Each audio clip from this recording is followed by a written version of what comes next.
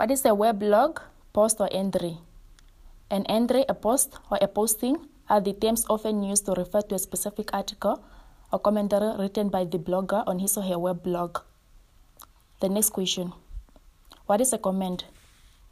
Many weblogs allow readers to write a reaction to what was written in the blog entry. Comments can often be found directly following the blog entry. The next question. What's the relationship between blogging and journalism?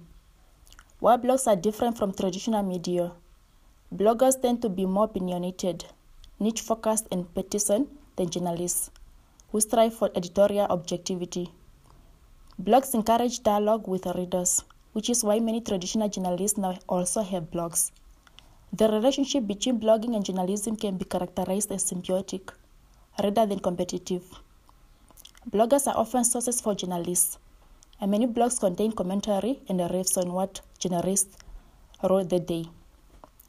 Frequently, newsmakers use blogs to respond to what journalists write about them, and by linking to traditional media. Weblogs can introduce new readers to journalists and their publications.